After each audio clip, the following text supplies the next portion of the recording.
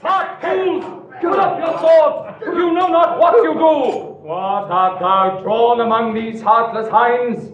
Turn thee, Benvolio! Look upon thy death. I do but keep the peace. Put up your sword, or man you to depart these men with me. What, drawn and talk of peace?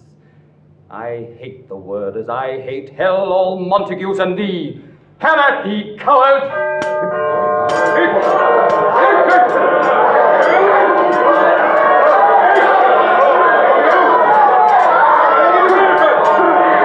What noise is this?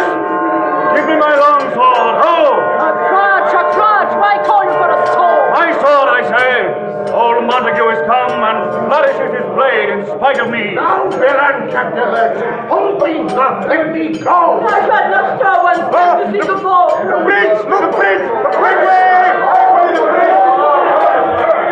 Rebellious subjects, enemies to peace, profaners of this neighbor-staining steel, will they not hear? What ho, you men! You beasts that quench the fire of your pernicious rage with purple fountains issuing from your veins? On pain of torture from those bloody hands, throw your mistempered weapons to the ground, and hear the sentence of your moved prince. 3 civil brawls, bred of an airy word, by thee, old Capulet, and Montague, have thrice disturbed the quiet of our streets, and made Verona's ancient citizens cast by their grave beseeming ornaments to wield old partisans in hands as old. If ever you disturb our streets again, your lives shall pay the forfeit of the peace. For this time all the rest depart away. You, Capulet, shall go along with me. And Montague, come you this afternoon to know our further pleasure in this case, to old Freetown, our common judgment place. Once more, on pain of death, all men depart.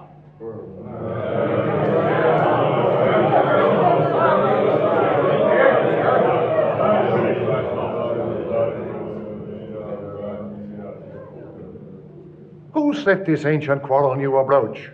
Benvolio, were you by when it began? Here were the servants of old Capulet and yours, good Uncle Montague, close fighting ere I did approach. I drew to part them. In the instant came the fiery Tybalt, his sword prepared. While we were interchanging thrusts and blows, came more and fought on part and part, till the prince came, who parted either part. Oh, where is Romeo? Saw you him today? Right glad I am he was not at this fray. Madam, an hour before the worshipped sun peered forth the golden window of the east, a troubled mind drave me to walk abroad, where underneath the grove of sycamore that westward rooteth from the city's side, so early walking did I see your son. Toward him I made, but he was ware of me and stole into the covert of the wood.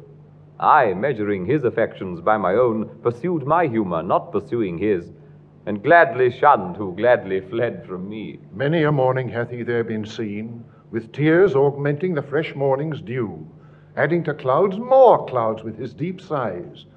But all so soon as the all-cheering sun should in the farthest corner of the east begin to draw the shady curtains from Aurora's bed, away from light steals home my heavy son, and private in his chamber pens himself, shuts up his windows, locks fair daylight out, and makes himself an artificial night. Black and portentous must this humor prove, unless good counsel may the cause remove. See where he comes. So please you, step aside. I'll know his grievance or be much denied. I would thou wert so happy by thy stay to hear true shrift. Come, madam, let's away. Good morrow, cousin. Is the day so young? But new struck 9. Ay me, sad hours seem long. Was that my father that went hence so fast? It was.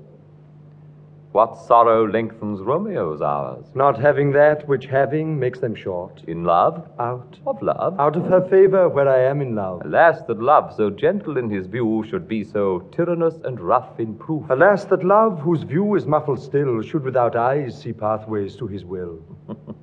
Where shall we dine? Oh, me, what fray was here? Yet tell me not, for I have heard it all. He has much to do with hate, but more with love. Why then, O brawling love, O loving hate, O anything of nothing first create, O heavy lightness, serious vanity, misshapen chaos of well-seeming forms, feather of lead, bright